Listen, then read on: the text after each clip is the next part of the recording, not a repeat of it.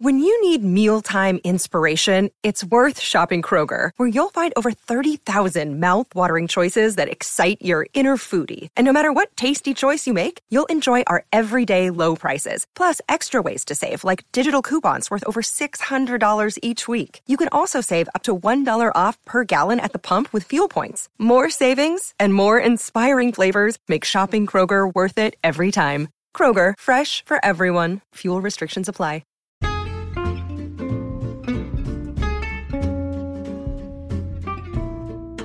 Hello, and welcome to It's a Fandom Thing. I'm your host, Erin Marlowe, and each week I'm joined by a panel of guests to discuss all things fandom and pop culture, primarily from a female perspective. You'll find everything from fanfic, to cosplay, to Schitt's Creek, to Supernatural, and everything in between. So put on your favorite piece of fandom merch, set aside that fanfic that you're writing about your OTP, and sit back and enjoy this week's episode.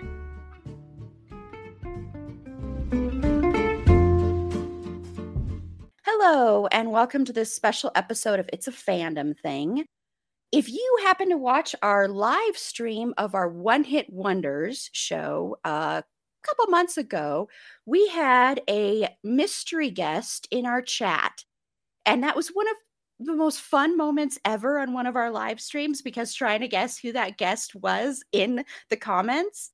And, well, Carla, my unofficial co-host, as you know, she's on here all the time, figured it out that it was author D.N. White. And I'm very, very excited to have him on the program with me today.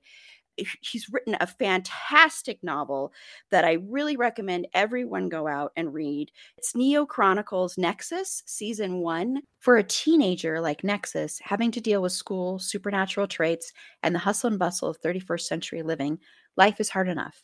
But when misfortune seems to meet him at every turn, it's no wonder he places the blame all on some devil, especially when that devil appears before him. And so, D.N. White, I'm so honored to have you on. Thank you so much for coming on. So if you want to just give a little brief introduction and maybe a little bit of your background.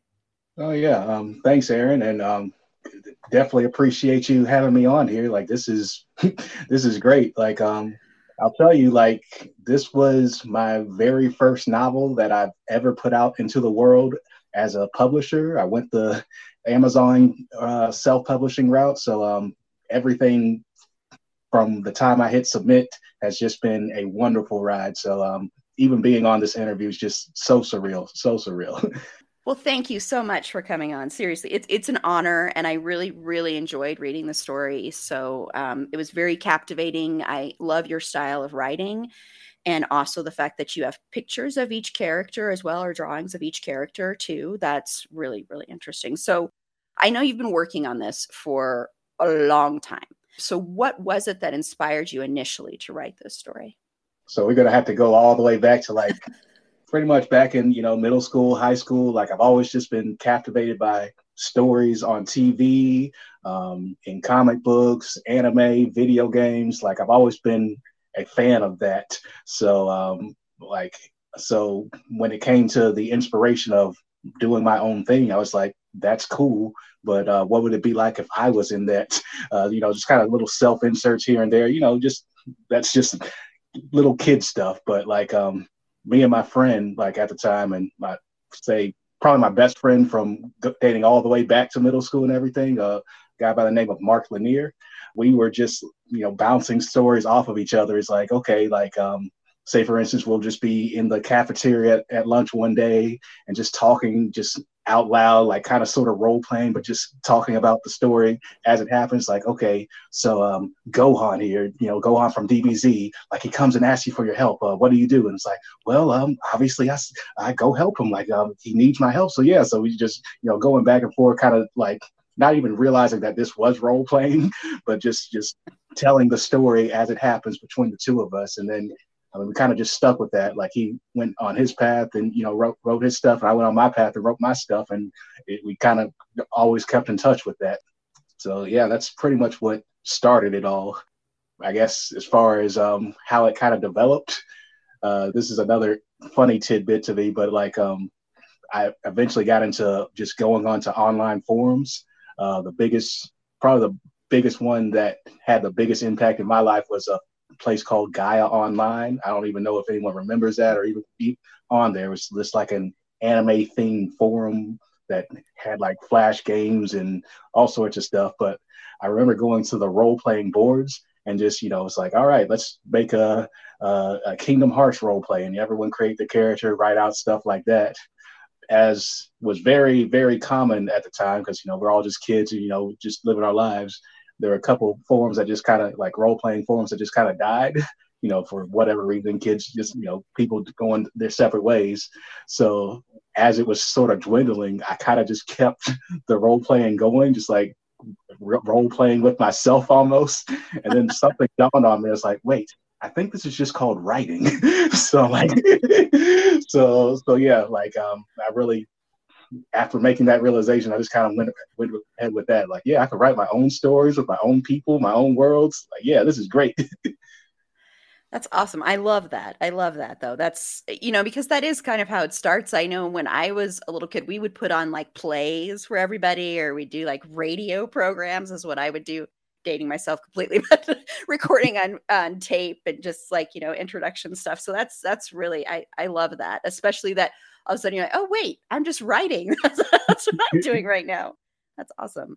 So the characters in this book, they have special traits, which sometimes people might call those like superpowers, like, really speed and using fire and ice and et cetera, and lots of different traits. So what inspired you to want to call them traits instead of going for superpowers? Kind of goes into like how I built the world. And this is also loosely inspired by the media I consume. I remember watching the Incredibles movie, one of my favorite movies of all time. And I remember this line from, Syndrome, or he just said like, if everybody had superpowers, nobody would. And I'm like, oh yeah, that's true. Like if everyone had superpowers, it would just be a thing. So you wouldn't call them superpowers. They'd just be powers or just regular. And then eventually came, like, it took me a while to figure out like what thing to call it, and just went with traits. So yeah, that's where that came from. Yeah, and that makes perfect sense. So each character has a different trait, and most of these characters are in high school, the ones that we're following right through the story. So how did you decide which character would get which trait? So kind of sort of a mix of asking my friends. It's like, hey, if I wrote a character and all this, like what kind of superpowers do you like and all that? And kind of just sort of evolved from there. Like some characters are loosely based off of some of the friends that we had, and some, obviously completely original and all that. But yeah, just pretty much like that was one of my favorite things to do. Just like, if you had a superpower, what would it be?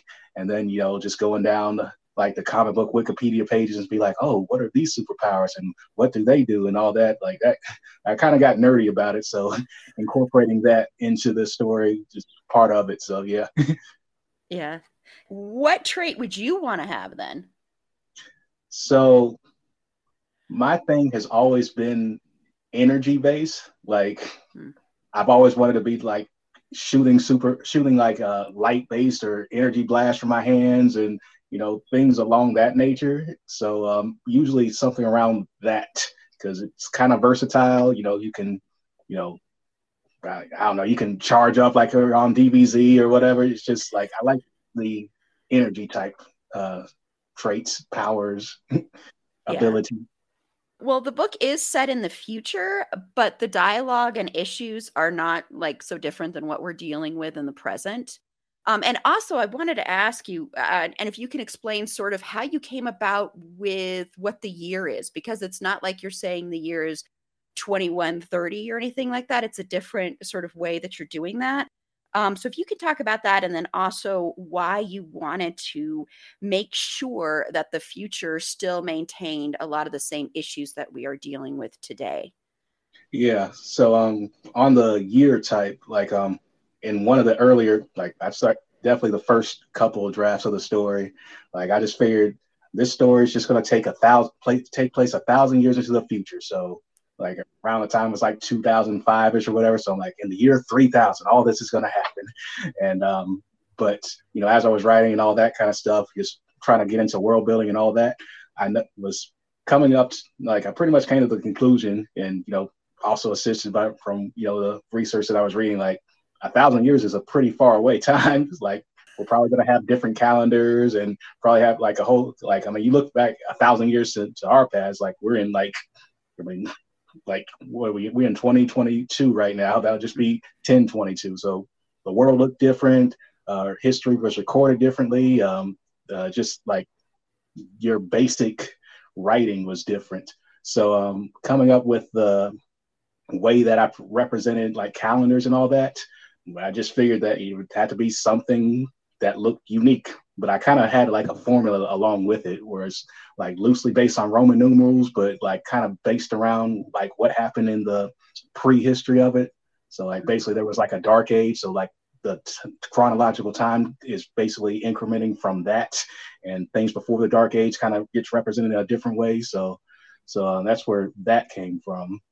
As far as the similarities to our time, there's another saying, just in my head that I had along the lines where it's like, the more things change, the more they also stay the same. Mm-hmm. So in my mind, like, yeah, things look different. A lot of different ways to do things. Like everyone has these traits, there's superpowers that you can do things, technologies advanced to do all these different types of things. But when it comes down to people and how they interact and all that kind of stuff, like a lot of stuff just like, it's a different take on it, but it's the same basis. So I kind of delve into a little bit of race relations in there, because looking at the idea of Afrofuturism is kind of looking at sci-fi and fantasy through the Black lens. So even though the details about how different race relations were formed, like the fact of the matter is people will react kind of the same way. So that's just kind of where I was going with it. The more things change, the more they stay the same. So, yeah, which can be a sad thing. And then, it depending on the situation. But yeah, that's what I was really, really struck with is when you're reading this novel, because it's set, as you said, 1,000 years in the future, but everything, even like the dialogue and the way the characters interact with each other, is very similar to today or even the past. And like, there's just certain things that are different, like, flying cars basically and hoverboards and like the big screens that they're able to pull down. And so little futuristic touches, but the fact that it also has some of the present day, I think it kind of helps you get into the story easier. Cause sometimes I think when people set stuff in the future, they go so far out of the realm of what we are used to that sometimes it can feel like, okay, so this isn't even related at all to what we're dealing with today, that it could kind of take you out of the story. Mm-hmm. So while it's sad that things are the same in some respects, at the same time, it helps, I think, the reader to get more involved in the story. So, and then the traits have always been more in line with people of color, especially Black people. So, I mean, the way it was told in the story is that it sounds like Black people were the first people to have traits, correct? Right. Yeah. And so many white people throughout the story, especially those in authority, like cops, express jealousy and anger over this. And I think there also appears to be a desire for white people, as usual, to want to appropriate this or take control. So did you set out to make an analogy to the way white people have always tried to appropriate things throughout history, or the violence white people have perpetrated and continue to perpetrate? Yes and no. Like, I didn't necessarily set out to do it that way, but like as I was writing, just more things kind of just clicked. And I'm like, because I'm basically basing this off of my lived experiences from here and there. And it's like, well, if this were happening and this kind of led to this, then, based on what's already happened, that's would probably follow suit. So, and it also kind of goes into like the world that I was building. This particular book focuses on, just basically those kids in high school, ultimately dealing with, high school things, and then you eventually get into the fantastical elements of demons and all that kind of stuff. But the world itself has its own prehistory. So coming up with that, even just having it on hand, but without even directly referencing it or directly, telling that story, like the characters, they know their history. The people in there, they know what happens and they know what's going on in the world. So they'll make comments about it from here and there, and it'll be exposing certain characters' actions and inactions and sayings and all that kind of stuff. So it kind of just sort of not naturally progressed in that way as I was writing it. So yeah, that's where we went with that. Yeah. Yeah. And I also think, I think there is hypocrisy. I've talked about it before on here with white liberals, especially, where I think some people, when they're white liberals, they like to hide behind that and use it as an excuse that they never have any room to grow. And, well, I'm liberal, so I don't make any mistakes. I'm open-minded. So, and were you also making a commentary on that? Because I kind of got the feeling it was in there, but I don't know if you were trying to make a comment on that, or that was just what I was saying. Yeah, absolutely. Like, shoot, there were a couple instances. In fact, definitely in like episode 2 where there was that big show out in the classroom. Yes. But yeah, like I wanted to again try and make it realistic and based on what I've seen just through living, and just kind of translate that into the book. In fact, I remember this is kind of a funny thing, but like there was this scene with 2 of the characters, Lynn and Darius. They were just going about talking everything and just talking about like their upbringing and, varying degrees of stuff that they got to go through. And Lynn, who was a white girl, kind of told Darius that in some ways I may be more oppressed than you, or, you're more free to do whatever you want than I am, knowing well and good, the actual race type relations that, that was how she felt in that moment. Mm-hmm. And like, I remember writing that line, and then like, maybe I'll say a few months later, probably a year later, like I found myself in that exact situation with a coworker. And this guy, he was a white guy. We were just out on travel or something, and, just talking, not necessarily about work, just, casual things. And at work, I kind of dress up, like, I dress up with a tie and buttoned up shirt and everything. And, everyone else is like kind of casual because we're in like a software developing environment. So there's no need for me as a developer to dress up like I do, but I just do just because of that. So he was pointing that out, and it's like, he mentions like, yeah, you're kind of put together. You kind of do this, all the kind of stuff like that. And then he's just trying to compare himself to himself. And it's like, yeah, I'm kind of, all like I am, not necessarily trying to apply myself as much as I see you apply yourself and all that. And it seems like, from his perspective, it's like, it seems like you're going places and I'm not. So he's like, in some ways, I'm more, or you're more free to be who you are than I am, or I'm more oppressed than you and all that. And I'm like, I really, like, I was kind of stunned, just like, not necessarily in the fact that he said that, because, again, that was his perspective, but like, I was stunned that he used those exact same words that I'd already written down. So it's like, yeah, like that relatability and that actual just personality, that like, that's just there. Like, mm-hmm. I'll put it in the book because that is my experience. Yeah, and I've seen that before. Like, I remember the classroom scene really was what all of a sudden, oh yeah, white liberalism right at work right here. Because it is that thing of like, oh, we are going to try to help, but what I'm going to do is I'm going to put the black woman on, be like, you're gonna explain this to all of the white people about what your lived experience is, and I'm going to just point to you and put you in the spotlight, whether you want to be or not. Right. So that, and that'll make me look good, when I think that to me seems like a microaggression for sure. But that scene, really, that classroom scene just really, really stuck out to me. Especially, I thought it was interesting that you made that chapter or episode in the book from Lynn's point of view. So watching Lynn and reading from Lynn's point of view, who is white, her reaction to this scene in the classroom. Was there a reason that you wanted to write that scene from her point of view? Yeah, more because like the way I structure the book is obviously each chapter or episode is told from that character's point of view. Mm-hmm. So you definitely get like what they're feeling, what they're going through and all that. Like I wanted, like more than anything else, I wanted this book to be character driven. So having it told from her point of view, and she is one of the main characters of the book, definitely points to her motivations for what she does on her character arc or character journey, because that's how she sees everything. I mean, it obviously, you know, she eventually kind of sort of grows, but like she still stays true to that. So as you read the book more and more, you know, she's pretty much just like, oh, you know, I got to learn this, I got to do this so I can, you know, save people or, you know, do whatever needs to be done for whatever cause that she's trying to, you know, go for. Yeah. Well, and you've mentioned Darius already, because you do have a character in the story named Darius, also goes by DJ.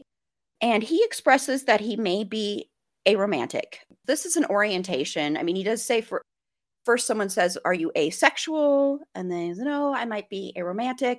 And so what was it about that? Why did you want to explore an orientation that is rarely ever, if like, I'm trying to think of even an instance when it is explored in media. I mean, usually it's just, you know, straight or gay and occasionally a bi character, but very rarely anything else. So, yeah, I mean, that's pretty much one of, again, setting up the world, and even how that conversation kind of went. Like the way the conversation went, he's like, yeah, we kind of go through this in school and everything. Like, I wanted it to be normalized in the sense that, you know, everyone knows about it, everyone's, you know, more in tune with it, and she just, you know, just say that line and then move on. But the main reason why I chose aromanticism there, and even, you know, the ace spectrum in general, was that is a very, very underrepresented orientation. And growing up, like, I feel like I kind of am asexual or aromantic, or at least somewhere on that ace spectrum myself, because again, just looking at the TV shows and books and just media out there, like that was never, like I could never really see myself in those type of romanticized roles where it's like, oh, you know, I'll do anything for this because of, you know, she's a one woman I love, or he's a one guy I love, and all that kind of stuff. Like, I definitely appreciate it, and, you know, but like it was never really exactly what felt like me. So I wanted to just put that in there just so, you know, it's there for people that maybe, you know, questioning, not knowing, you know, this even is a thing, because learning just how diverse the asexual spectrum is, it's fascinating. Like, I feel like a lot more people would actually, you know, claim that label or claim that orientation if they just had the vocabulary or diction to even know how to describe it. So. Mm-hmm. Yeah, no, I agree. And I think, you know, especially if you are struggling with that and you're like, okay, I'm not really this. I don't relate to this. I don't identify with this orientation. This isn't me. What am I? And especially if you feel kind of like, you know, there's nowhere I can't see myself. I've never seen myself in media. I've never read anything that I relate to. So to be able to see that is, I think, you know, that can help people in the long run. So I think it can help people go, oh, wait, this is what I relate to. Ah, yeah, that's who I am. And then to see yourself in a character that is a good, well-rounded person and not like a villain of a story or that kind of thing, you know, I think is also very important. And so I really appreciated that was in there, just because, like I said, usually it's just gay, straight, maybe we'll throw in a bi character, and 99% of the time that's not even a good representation, but we'll just know, that thing. Yeah, it's so rare that you have good representation, not just representation, but good representation. There's a difference. Yeah. Hey, it's Kaylee Cuoco for Priceline. Ready to go to your happy place for a happy price? Well, why didn't you say so? Just download the Priceline app right now and save up to 60% on hotels. So whether it's Cousin Kevin's Kazoo Concert in Kansas City, go Kevin, or Becky's Bachelorette Bash in Bermuda, you never have to miss a trip ever again. So download the Priceline app today. Your savings are waiting. Go to your happy place for a happy price. Go to your happy price, Priceline. Well, your story, while it is set in high school and it's dealing with a lot of pretty typical high school problems and teen problems, and it is set 1,000 years in the future, and you do have, everybody has their own special traits. It is also dealing with, like you said, the fantastical. So you have like demons and you talk about spirits and hell. What was it about that subject matter? Like, why did you want to put demons in there as opposed to some other fantastical element? Mostly just because I kind of wanted to fight monsters, really. But again, as you know, I try my best not to just do something just to do it. So once I made the decision, like, yeah, the main bad guys here are going to be demons and all that kind of stuff, I started looking into different types of mythological representations of it. I kind of, and as far as like the aesthetics of it, that was definitely inspired by Kingdom Hearts in a sense, because the demons are kind of represented as like shadow creatures or just smoke or sludgy, something like that. And if you follow Kingdom Hearts, you'll probably draw some parallels to the Heartless. But as far as like what their impact on the story is, like that was another real big thing that I tried to plan out and think out, because end of the day, demons are a threat. They're trying to get you and all that kind of stuff. But like how they do that isn't as quite cut and dry as one would think. So like even just looking at the book blurb of my book, it's like, what if everything in your life was caused by a demon in some kind of way? What would you do with that? Well, looking at that beyond the surface, sure, a demon may set up a situation in some sort of way, or may, connect to people that may, or just whatever. But like how people react to that, how people, try to, deal with it, like that's kind of where the interesting stuff happens, I should say. Because demons are an existential threat. Demons are a main threat. Demons are the thing that the characters are ultimately trying to get. But as you read through the story, you'll see just interpersonal relationships between, people just, beefing, or, again, dealing with cops, racial relationships and all that. There's a lot of personal things that are happening. And you can see the influence that the demons have to try and, urge that on, because I try to make it a point to make it so that demons aren't the reason for all the calamity in the world, but they definitely do, add on to it. Yeah, it's like a catalyst. It's like something that kind of causes the next chain of, and can also bring out, like you said, certain characteristics from people, or kind of shine a light on how you react to certain situations, or heighten kind of certain traits that you might have, and then maybe kind of shine a light on some, and I don't mean like the special traits in the book, but like just like certain traits that you might have personality wise, or how you're going to react to certain stressful situations. And you definitely see that, like in the scene when Chris and Darius, when a bunch of them get arrested and they're taken, and you see everybody's different reaction to being in that situation and to being in that cop car, and then the reaction of seeing like demons and seeing like shadowy figures, because everybody's going to react to something like that differently. Right. And yeah, so I thought that was really interesting, because it really brought out the characters a lot. So you already spoke a little bit about how anime did influence you, or you loved anime. And I know you also have manga as a big inspiration for you as well. So did that inspire anything in this story? Yeah, I would say like it was probably the backbone of the inspiration, because again, going back to high school when the idea of this came out, it looked a lot different than, this final product. Like I would honestly say it was probably a mixture cross between Dragon Ball Z and Kingdom Hearts, and just, plus demons on it. Like there were, like, in fact, like even the title of it, Neo Chronicles, like Neo was one of my original characters, and the inspiration behind his name actually was not actually the Matrix. It was from Yu-Gi-Oh! Of all things. Like I used to play Yu-Gi-Oh! Cards, and there was this 4-star spellcaster monster that was 1700 attack, 1000 defense, and his name was Neo the Magic Swordsman. So I'm like, hey, that sounds cool. So I made a character named Neo, and like from that kind of spawned like the rest of this book almost. So yeah, anime is definitely a big, huge inspiration behind all of this. Again, just trying to put myself into this world or create a world where, you know, the things that I think are cool are involved. And so, yeah. Yeah, I figured. I mean, I was like, this is the easiest question to answer. Like, it's kind of like a no-brainer question. But so each character, like I said, there's a drawing for each character. And that's also as you're going along, and once you're getting to know the characters, you know whose point of view each episode will be from, because you'll have a picture of the character right before that, right after the episode number.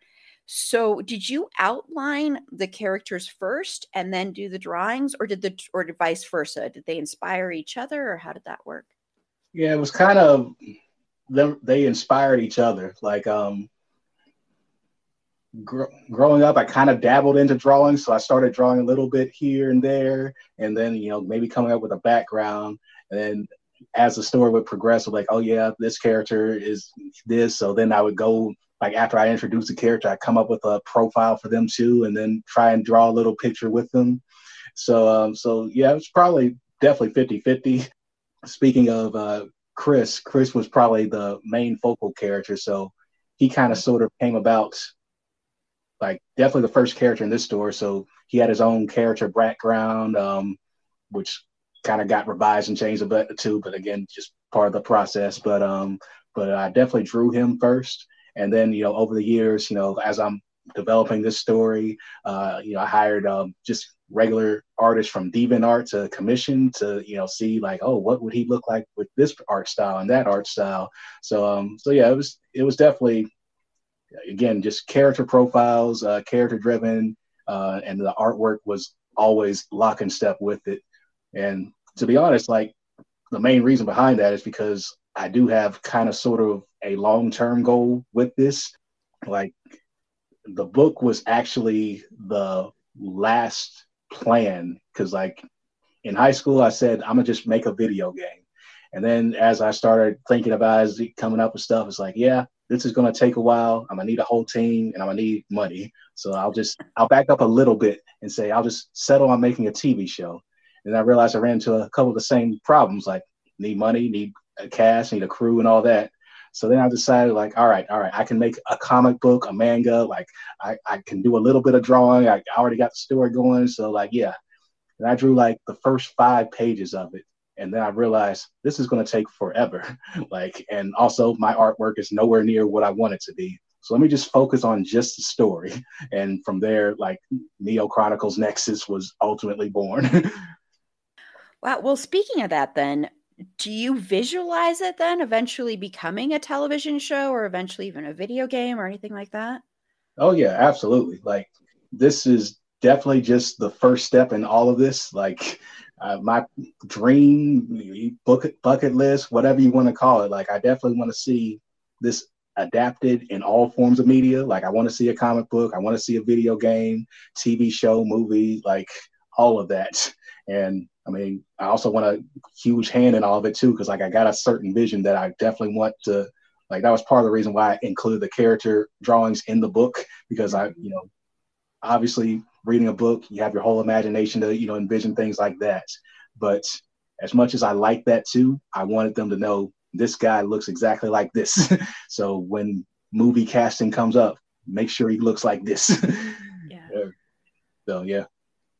Yeah, well, I can tell. I mean, when you read it, you can tell, you can visualize it very easily to be on the screen, whether it be a small screen or big screen. You can visualize that. And not just because of the character drawings, but also because of your writing and your writing style. So it's very easy. Like, I could picture the hallway in the school. I could picture the classroom. I could picture all that stuff, like, really quickly. And that's not always easy to do. Sometimes you will read a book and you're like, I have no idea what this is. I can't visualize this at all. So really, I applaud you for that, because that is very rare. And you can tell that you have a clear vision and you're not like dumbing it down. It's just very much you're like, okay, this is the vision, and people can just put themselves in that story right away. So good job on that, definitely. So Thank you. you're welcome. So I hope it happens soon, that it becomes either a television show, a film, something. So because I could definitely see it. So as we said, each episode is told from a different character's point of view. And the writing style also changes, which I thought was just really a cool way to do it too, because then you can really hear the character's voice. So was that really hard to do? Were there challenges that came up with doing that? Yeah, there were challenges, and like honestly, I kept on debating. Like in the early stages, I was debating if this was a good idea to begin with, because like at least at the time, all the advice I was given is, if you're, because like one thing that I make sure was I include their dialects and their accents in the actual text. Mm-hmm. Everything I was reading said, don't ever do that. Like they said, usually what you want to do is like, sure, if this person's introduced with a certain dialect, you can sort of, add that to like their actual dialogue and, like that. But then like the reader should just like instinctively know, okay, this person speaks with a Southern accent. So every time they speak, they'll be reading proper English, but they'll see it or hear it in the Southern voice. Mm-hmm. And I'm like, yeah, I hear what you're saying. I understand that, but I want to do it anyway. So I was kind of nervous about the reaction and reception to that. So I'm so glad to hear that you actually enjoyed that, because like that was, again, going back to like this book being very character driven. Like I wanted every aspect of the character to shine through, no matter what stage you're reading the book at. So keeping up with which accent went with which character, like I was doing that in my head for a pretty good bit, but during like okay, I'll write like really much for a couple months and then have to take a break for here and then trying to go back to it. It's like, okay, I got to reread the previous chapters to make sure this lined up with this. And when I hired my editor, Michael Dunn, he proposed coming up with just like a style sheet, like not necessarily a character profile, but just a style sheet, mostly for his benefit, because as an editor, he's got to keep up with it too. But as I was writing that or creating that style sheet, I'm like, oh, this helps me out. So yeah, it was a challenge, but like it was something I really, really wanted to have happen. So I'm glad it worked out that way. I'm glad that you enjoyed it. And yeah, it's just glad all around. Yeah, because it was very different. I don't think I've ever read anything else that was like that. I mean, yes, I've read stuff where it switches characters' point of views and that kind of stuff, but never where it switches so much of like, you are definitely in that character's world and seeing things from their point of view with the way everything is written. And I was like, that must have been just a lot to take on. I was just like, I can't imagine doing that. Just that's very impressive. And that's a totally different kind of writing style from anything I've ever seen. So yeah, I was wondering if you had any kind of little like cheat sheet. So it sounds like you ended up creating one, especially for your editor, because yeah, to keep up with that. Because was there ever a time where you might have like started writing one character and like, oh wait, that's not how this character talks, and they kind of bleed together? Yeah, kind of, sort of, especially when I was first introducing it, because like, again, I kind of eased into it because everyone was saying don't do it. And then when I finally did that, I'm like, all right, we're doing this all the way. And like, oh, wait, I introduced that character speaking like this, but let me make sure everything lines up. So a lot of good editing and post-production, you could say, and went into making it the way it is. Yeah. And it helps with it helps get the characters across more, and helps design the characters more and create them more in the reader's head, I think, too, because this is such a character driven story, like you've said a couple of times. And I think those are the best stories, honestly, when character is primary there, because all the action, I think, becomes more important and becomes heightened because you're so involved in these characters and it is their journey. So, right. Yeah. So we did talk about how you have been working on this for a long time, well over a decade. So were there times when you were like, I can't do this anymore? And if so, what kept you going? What kept you motivated to keep doing it?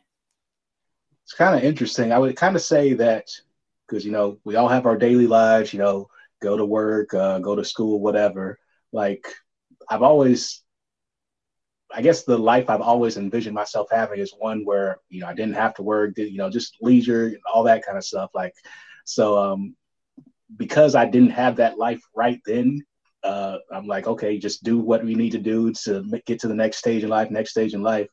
Having this story, this writing to sort of go back to or escape to or even work towards, because like I'm big on being goal oriented in that sense. So having this be my main goal, like that was the things like, okay, I can go to work and then come back because I know in the future this is going to turn into, video game, TV show, whatever, because that's my goal.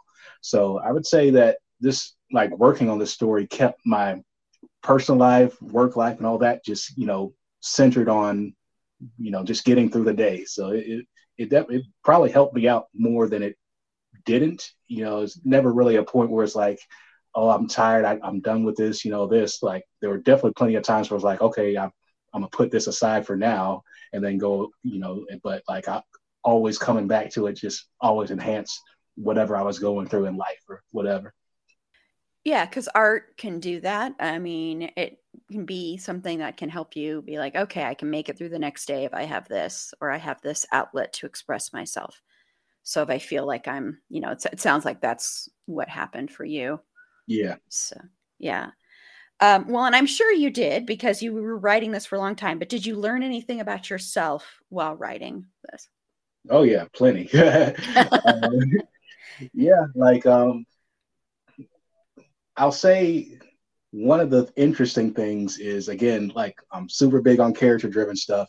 So like as I was writing this, like I've started noticing myself pay more attention to just people around me. Like, okay, if someone has like whatever, like a negative reaction, out there screaming or whatever, just having a fit or a tantrum or whatever, my thought wouldn't be like, oh no, dismiss that. It would be like, okay, well, what's driving that? Obviously something's wrong. Obviously something has gone, horribly awry for this person, So it made me more in touch with trying to be empathetic to other people to see what motivates them, what drives them more so I can just add that realistic aspect to this book. Because again, people are dynamic, people are unique, people all go through whatever they need to go through to get to the next day. So like I wanted to make sure this book kind of had that sort of relatability and realism to it. So in doing that, like I just made it a point to pay attention to the world around me. Mm-hmm. Yeah, and I know when I was reading a little bit of your bio on Amazon, because you did say that you really wanted to be able to have people that didn't normally see themselves in stories like this, or, normally in stories it might be just, a white cisgender person that's in these stories. And so I know you said it's important for people to see themselves. And so I think that kind of even goes to what you're saying there of, so did that also help inspire then the story to keep going when you'd be like, oh, this person should be able to see themselves? Yeah, I would say absolutely, wholeheartedly. Yeah. Well, I know this is part one. So do you have you mapped out any like future sequels to this or anything like that? Do you already have that going? Oh yeah. So in writing this for like over a decade and all that kind of stuff, like I've always been come up with the outline, come up with like the idea, and then flesh it out as I put, pen to pad, or hands to keyboard or whatever. So like as far as where the story goes, like I got that mapped out. But the fun part about writing is like, even though I have it planned out and where I'm like the endpoints where I get to, like I may completely diverge as I, flesh it out. Because there were definitely a couple of moments where it's like, okay, well, this is exactly how I want this part one to end. And then I decided to just completely change direction just because it's like, okay, well, what if this happened? Or this character seems to react in my mind, it's like this character seems to want to do this. So let's go there and see where that goes. So I've got it mapped out, definitely as far as like Neo Chronicles Nexus goes. But as far as like the Neo Chronicles, I guess, brand or universe goes, like there's plenty of other places I want to explore too. Like, Nexus being more of a fantastic, spiritual, demon, magic-based story. I have things in the work for like a sci-fi space opera. I have things in the work for like just coming up with like the background story of the universe that we're in. Stories of exploring other characters that kind of just got introduced. So yeah, there's plenty of things in store. So if you enjoyed this, you will definitely have a lot of things to look forward to. Awesome. Well, that's great to hear. Seriously, and I really, really enjoyed this story, and I just want to make sure that people know where they can find this as well. So is it just on Amazon? So is it just available on Amazon then, since I know you self-published there, correct? Yeah, as of now, it's just on Amazon. Like I'm looking into, putting it elsewhere too. But again, part of this journey is learning as I go. So there's all sorts of resources out there to help me learn and all that kind of stuff. But yeah, right now it's only on Amazon, but you can get it in Kindle, paperback, and hardcover. And I'm also looking at seeing about getting it in an audiobook too. That's one of the exciting things I'm looking forward to, because I got like a vision in mind for that. But yeah, Amazon right now. So. Awesome. And then I'm just curious then, if you do and I don't know if you can talk about it, but if you do the audiobook, are you going to do some of the audio work, or are you going to have like different people do each character, or how do you visualize that? Like I went back and forth on that, but I did ultimately settle on getting different people, because I kind of feel like that's like prepping me for eventually directing my TV show debut, where I hire actors and directors and all that kind of stuff. So we're going to try and go with that approach. So definitely more to come with that. Yeah. Wonderful. Wonderful. Well, if you want to tell everybody where they can find you, and if there's anything else you want to plug as well, or anything else you want to add, feel free to do that. So. Okay. Yeah. Well, my author name is D.N. White II. So, the second D.N. White 2, however you want to say it. So on Facebook, you can find me there. Got an author page. And on Instagram, I have an author page too. I'm thinking about making an author page on Twitter too, just to, complete that brand and see where that goes. But D.N. White II on Facebook and Instagram right now. Wonderful. Well, thank you so much again for being on. I really, really enjoyed talking to you, and I hope that you had fun as well. So thank you so much. And like I said, I really enjoyed reading this, so I highly recommend it.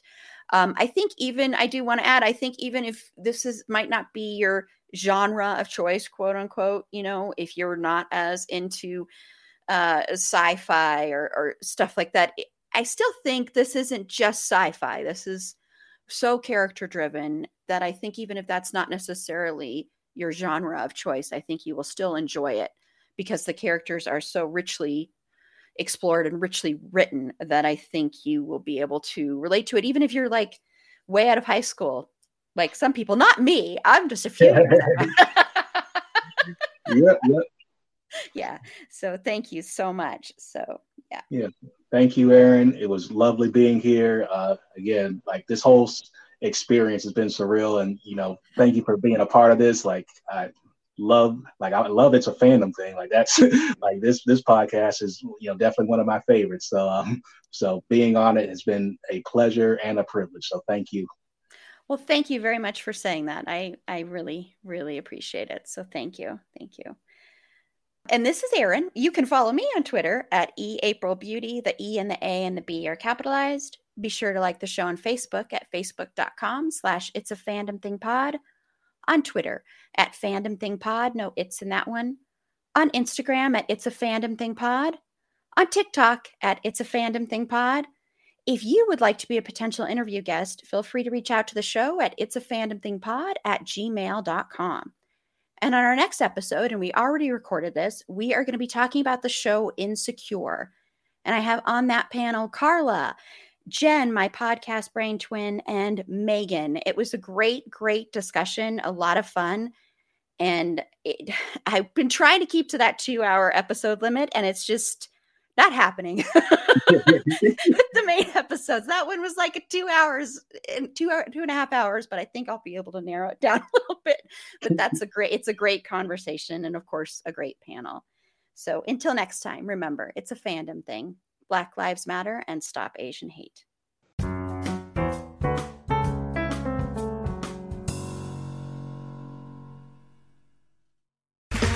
Okay, round two. Name something that's not boring. A laundry? Ooh, a book club. Computer solitaire, huh? Ah, sorry, we were looking for Chumba Casino.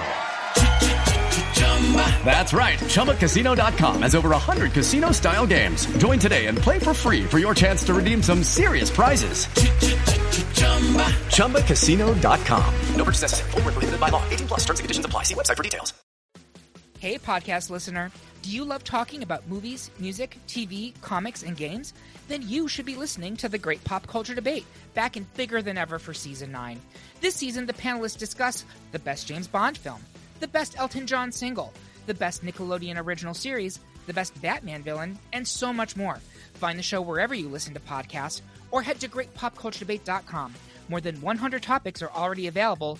Subscribe today.